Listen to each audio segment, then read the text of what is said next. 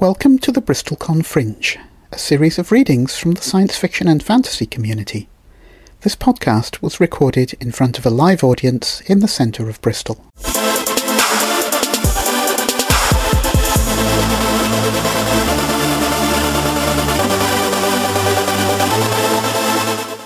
Welcome back, everyone. So we're going to go straight on with some more stories. So we've got another newbie to the BristolCon Fringe. Hopefully someone will hear from more in the future. But can everyone give a big warm welcome to Chloe Henry.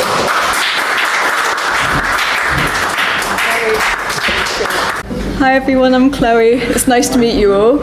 I've never read anything in public before, so I'm super nervous right now.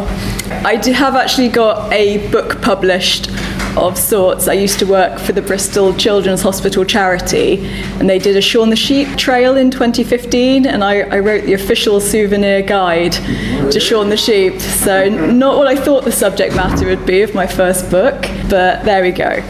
So I'm currently writing a young adult fantasy novel, and this is the beginning. Nara Fellstone was up and running through the trees the moment her grandfather screamed. There was no hesitation, no wild scramble to look for the source of the noise.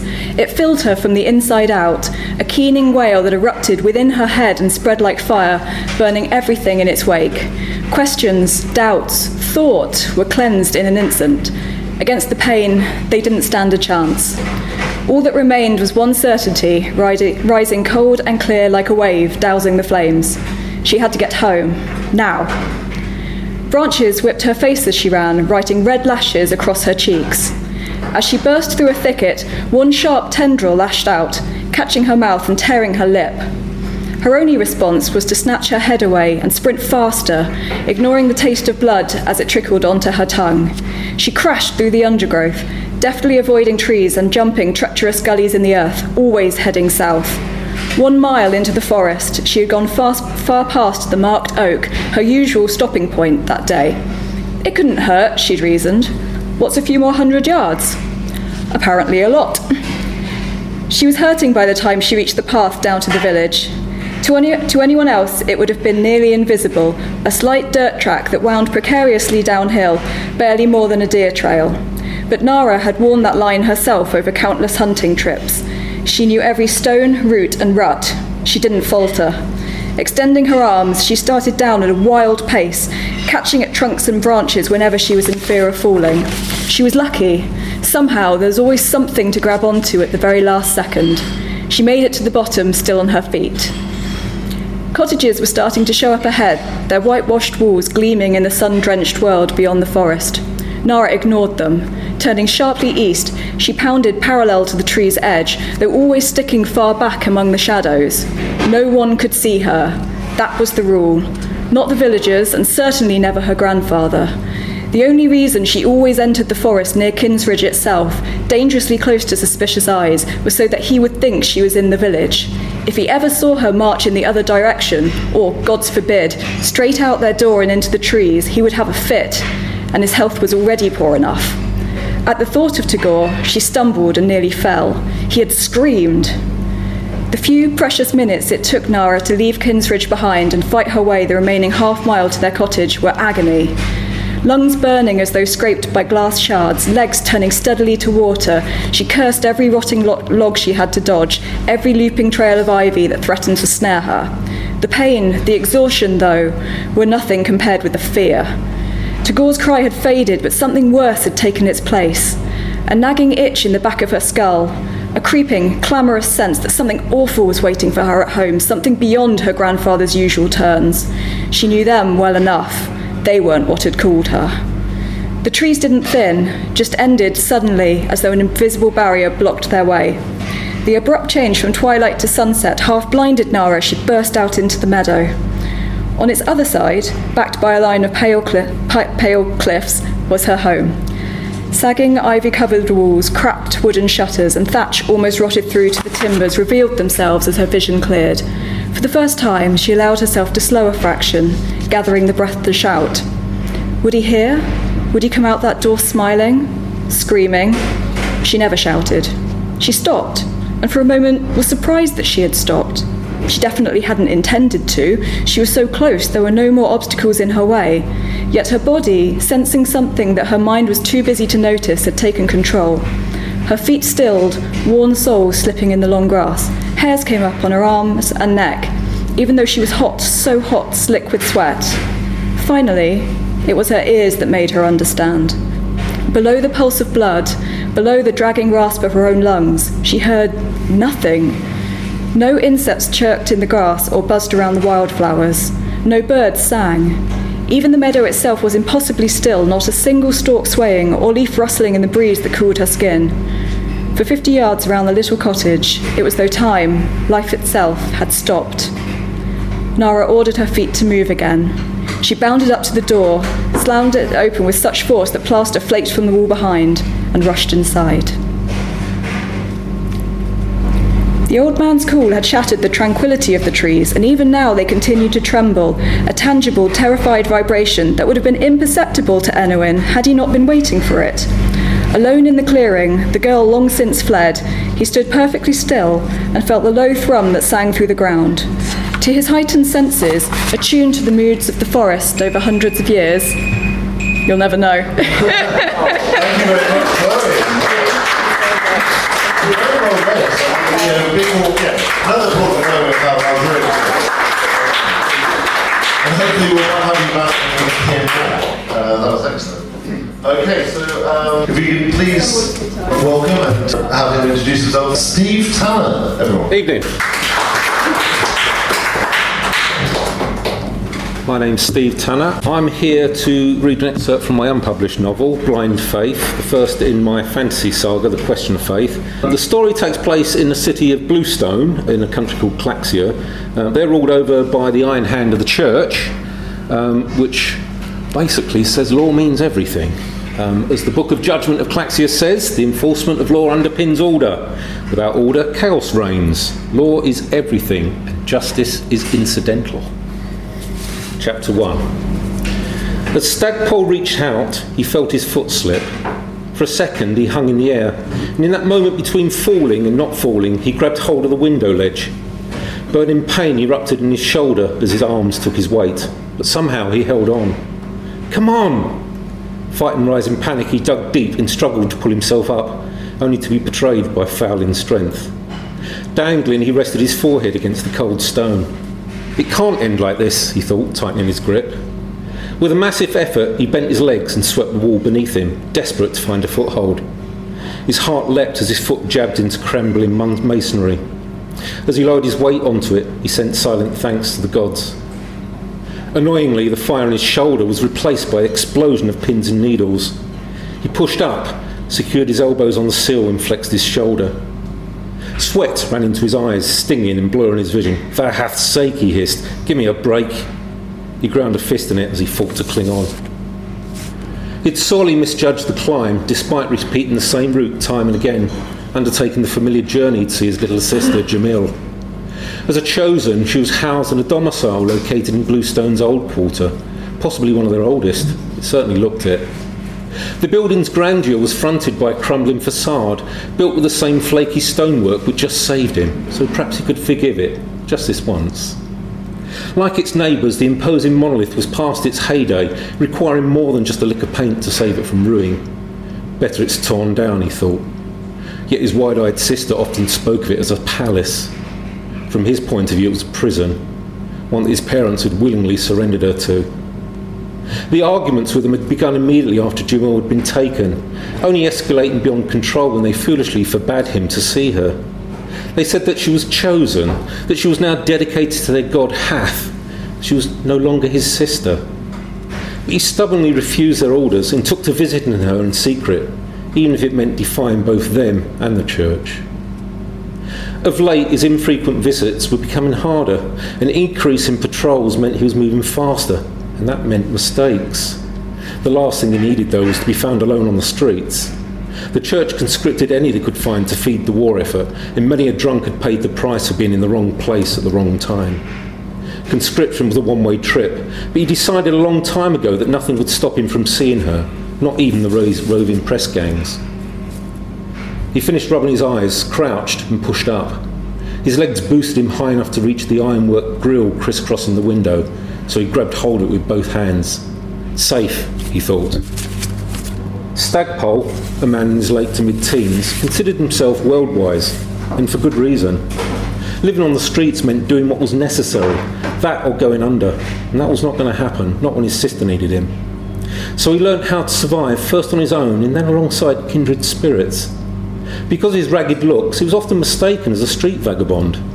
Dirty clothes masked the grubby body, but people tended to remember the thin shirt and the trousers, not the face, just as intended. But though he looked wretched, his body was lean and dirty hair disguised a keen mind.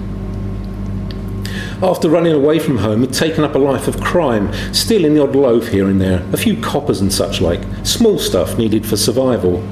Experience taught him and a few others they'd do better if they trusted each other, so they formed a small gang. At first he tried to keep his pilfering low-key, but this proved impossible if he were to meet his goal, getting hold of a large amount of cash. He desperately needed enough coin to fund his sister's escape, at least enough to pay for passage to Capstown or Volmont, cities far away to the north and east. In truth, he didn't care where she went as long as he got her out of the capital and away from the priest. So he upped his pilfering, a purse here, a purse there, then jewellery adorning the good folk who strolled through the busy markets of Bluestone. He figured they could spare it. But the coins still rolled in too slowly, so he turned his attention to those with larger resources, the stallholders. It was almost too easy to lift goods and dip into their bloated take-ins. It took tenacity, but he managed. He now gathered more silver than copper. But then a gilt cut purse had whispered in his ear, sending shivers down his spine. "We know you're active."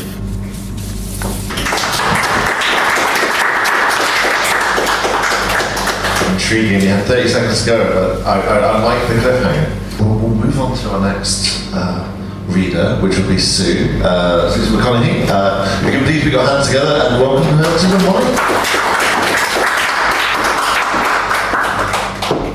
mic. Good evening. Well, not unlike everybody else, I have a novel on the go. This, however, is just a short story. It's a skill I'm trying to hone at the moment. And this story is called Partners in Crime.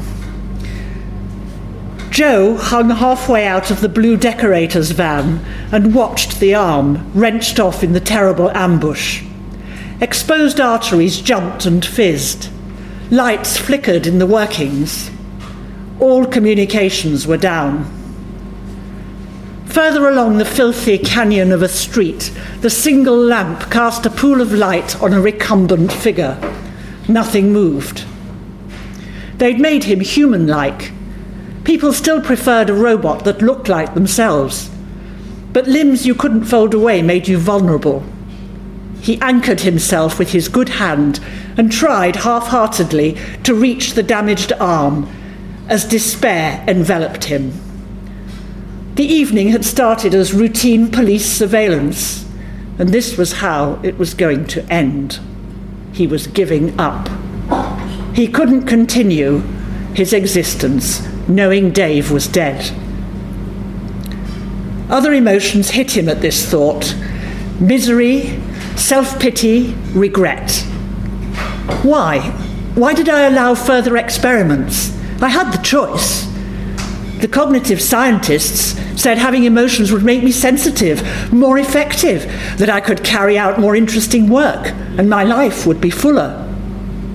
But it's made me useless. I can't do anything. Not now, not without motivation. Dave's lying there dead, and I don't want to go on, not on my own.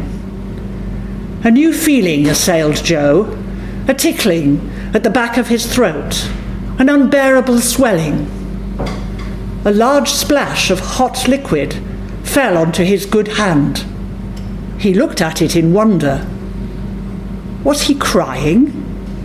Was this even physiologically possible? A groan, and the body on the pavement jerked. His partner was alive. Joe's negative feelings vanished. He had to save him, but how could he do that without his arm? He summoned his basic training. Logical thinking was what he was about, and they had taught him well. Identify the problem, take appropriate action. But he was badly damaged. There was a serious malfunction in the chest region. Cover skin ripped, tendrils of red and yellow wire hanging loose. He couldn't move his left leg. The right had no weight-bearing capacity. And the arm, of course. If he didn't get that going again, he would cease to function. He'd have to propel himself forward so that he'd fall close beside it, and take care to do no further damage. Pain would be an issue, as the full pain spectrum had just been programmed in. They were still debating whether that would give him greater sensitivity and problem-solving capacity, or simply lead to breakdown at critical moments. Well, he and they were about to find out. Joe thrust himself up. Using his wobbly right foot, he launched himself onto the pavement and landed close to the severed arm. This short fall jarred him violently. Weakness nearly overcame him, but his mind was still working as usual, and he repeated his mantra: identify the problem, take logical steps to solve it, stick with it, even if things get tough. They were Dave's words. The scientists hadn't put it in quite those terms. He dragged the mangled appendage to the wall and propped himself up to work. With his body data overlay indicating a 70% drop in efficiency, there was little time left. He extracted his repair kit from his right upper thigh, and handling the tools a little awkwardly with only one hand, he began to reconnect the wires. The real difficulty would be to attach the arm when there was no one there to assist. The clack of wheels on a potholed road.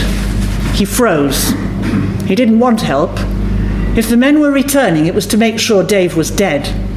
No one else would stop, not even on seeing a body, and certainly not in this part of the city. A faint light swiveled across the street entrance, and the engine hummed on into silence. Joe worked fast. He was experiencing a major power fade, but Dave's need of him could not allow failure. He pulled the last section of wiring into place, and relieved, he felt a massive surge of electricity as contact was made. He staggered to Dave, lifted him, cradled him tenderly. We'll find out later. Thank you very much. Very well read. Okay, so we have one more reader this evening. Another old hand in the Bristol Commonwealth. So put your hands together. Please welcome to the stage Justin Newland. Thank you very much. Good evening, everybody. Thank you very much. Is there anybody after me? No. Okay. Yeah. I still beat you. Yeah, you're going to give me a knock on 30 seconds to go, aren't you? I think it's grossly unfair, this. Art for art's sake, I think we should do. Yes, sir. So I shall ramble a bit before we begin, though. This is an extract, or actually is an attempted prologue from a novel I'm working on set in China. You've all heard of Kublai Khan, haven't you? Okay, well, his crew, the Mongols, invaded China in the 13th century. In the 14th century, there was a rebel movement against the Mongol dynasty. And part of that rebel movement were called the Red Bandanas. They wore red bandanas, okay? So this is a short story that I wrote around this theme, and I suppose it's around 1340, 1350, something like that, in our time. And it's called The Red Bandanas. Off we go. The sweat dripped off his arms, like after bathing. It was too hot indoors, so he wandered across the meadow, the earth burning the soles of his feet. Even the breeze was scorching. "Keep your hat on, gang, and don't go beyond the stream." "No, I won't, Mother," he said. The little stream was his friend. He liked the gurgling sounds that it made. He plunked himself down in its midst and splashed the water into the air. He liked seeing the rays of the sun dance in the spray as the droplets cooled his body. Reaching over to the bank, he grabbed his bamboo junk and thrust it in the surging stream. It bobbed up and down, cutting a swathe through the mighty waves. From the dirt road near his house came the distant sounds of thunder. He ignored them and went back to his boat. He was Captain Lu Gang of Sichuan province.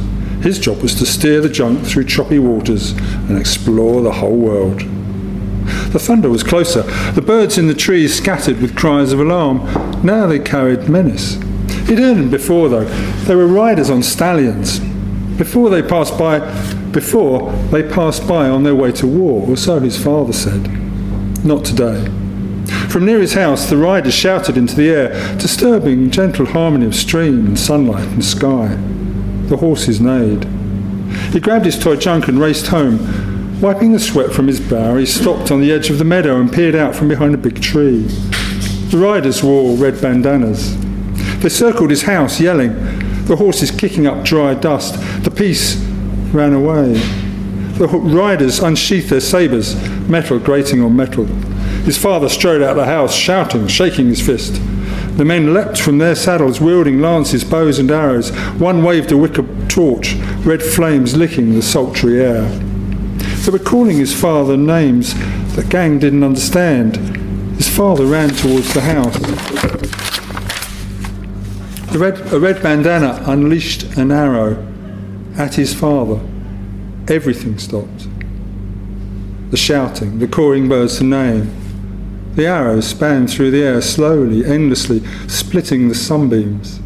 The archer admired his handiwork, waiting for the arrow to pierce its target. The leaves on the trees stopped swaying. The sunlight hid momentarily behind a cloud. The stream stopped gurgling. The arrow was not going to reach his father. It couldn't, ever. Gang squeezed his hand, crushing the bamboo junk, the pieces splintering on the dry earth. The arrow paused just short of his father. Gang prayed for it to retrace its path and return to the bowman. Heaven had to hear his prayer. His father said heaven was a nice, benevolent place. If so, the arrow would stop. He waited. It didn't. It rammed into his father's back. Silence fell. So did his father, who thumped to the ground, arms splayed, kowtowing to the earth. Gang, too, sunk to his knees, his prayers unheard, buried in the soil. The air was leaving his lungs like the spirit was leaving his father. His chest tightened. He was suffocating. Moments later, the noises came back to him, loud and ugly. His mother burst out of the house to tend his father, flat on his face, the arrow sticking out of his back like a tutor to a plant. The red bandanas cheered, guffawing and laughing. They grabbed his mother. She kicked and struggled and screamed, hitting out with arms swinging. They lifted her into the house, her feet off the floor, kicking wildly against the fractious air. The red bandanas went inside the house, his house. Another prolonged scream. Mother, mother, something in him screamed, no! He desperately wanted to run and save her. His legs were stuck. An invisible rope tied them to the spot. If only he could cut it. He wanted to rescue his mother. He could hear her screams. The red bandanas were doing horrible things to her. Her mother screamed, the trees screamed, the meadow screamed. When the stream screamed, he could bear the screams no more. He plugged his ears, but they refused to go away. He lay on his side, ear against the unforgiving earth, listening to the thunder of the horses' hooves, moving farther, farther away. He stared blankly at the burning flames, consuming his precious house, his life, his world. Yet still the screams persisted. They were inside him now. He was the scream. Thank you. Thank you. And another big applause for all of our readers tonight. You've all been fantastic. Thank you very much. So applaud yourselves. Go. Okay, and stop. Okay, so with the we don't have the Q&A, so you're not going to get interviewed, so sorry for those egotists and good luck for those introverts. What we will have, though, is a few announcements. So if anyone has any events or books or things that they'd like to publicise, is anyone? Yes, Sue. Some of you may know of a meeting that takes place every month called Novel Nights. That's good because this time I'm going to be reading there. So if anybody's interested, it's Wednesday at 8 o'clock and it takes place near the university in the Berkeley Square, at the Square Club. So you're all welcome. That's this Wednesday? Yes, this Wednesday. 2 days. 8 o'clock. Okay, 8 o'clock. Is there a fee to start? To go? It's £5. Okay. Okay. Six. Oh, that's Brexit for you. Okay. We also, I'll tell you about next month. So that'll be the 3rd Monday. So that's the 15th of May. We have the delightful Emma Newman, I'm very pleased to say, as our main reader, and I can't remember how to pronounce his name. Weiglak. For the room, Pete. Peter Weiglak. That's right. Excellent. So it'll be a sci-fi special, but I'm sure we'll get Emma to talk about the Split World series as well, as that's been concluding. She had a new book out for that, was it Brothers Rowan? Anyway, fantastic author, do come down for that. And then the following month, which I think is the 20th of June, actually no, let's get accurate on that. Let's allow people to plan more than 1 month ahead. It's the 19th of June. We have Peter Newman, with the launch of The Seven, just coming out, the 3rd of his Vagrant series, so he'll be coming in June, and that's very good. And we have more guests throughout the year, which we'll be announcing later on. But yes, you've been a wonderful audience, you've been wonderful readers. Thank you very much for coming along this evening. The bar downstairs is open until they tell you to leave. And thank you for coming along. Okay, bye. The BristolCon Fringe is a monthly podcast produced by the BristolCon Foundation. The music at the beginning of this podcast is The Future by Chevy174. We'd like to thank the famous Royal Navy volunteer for providing us with a venue, and we'd like to thank you for listening. If you would like to keep up to date with our events, please like our BristolCon Fringe page on Facebook or follow us on Twitter at BrizConFringe.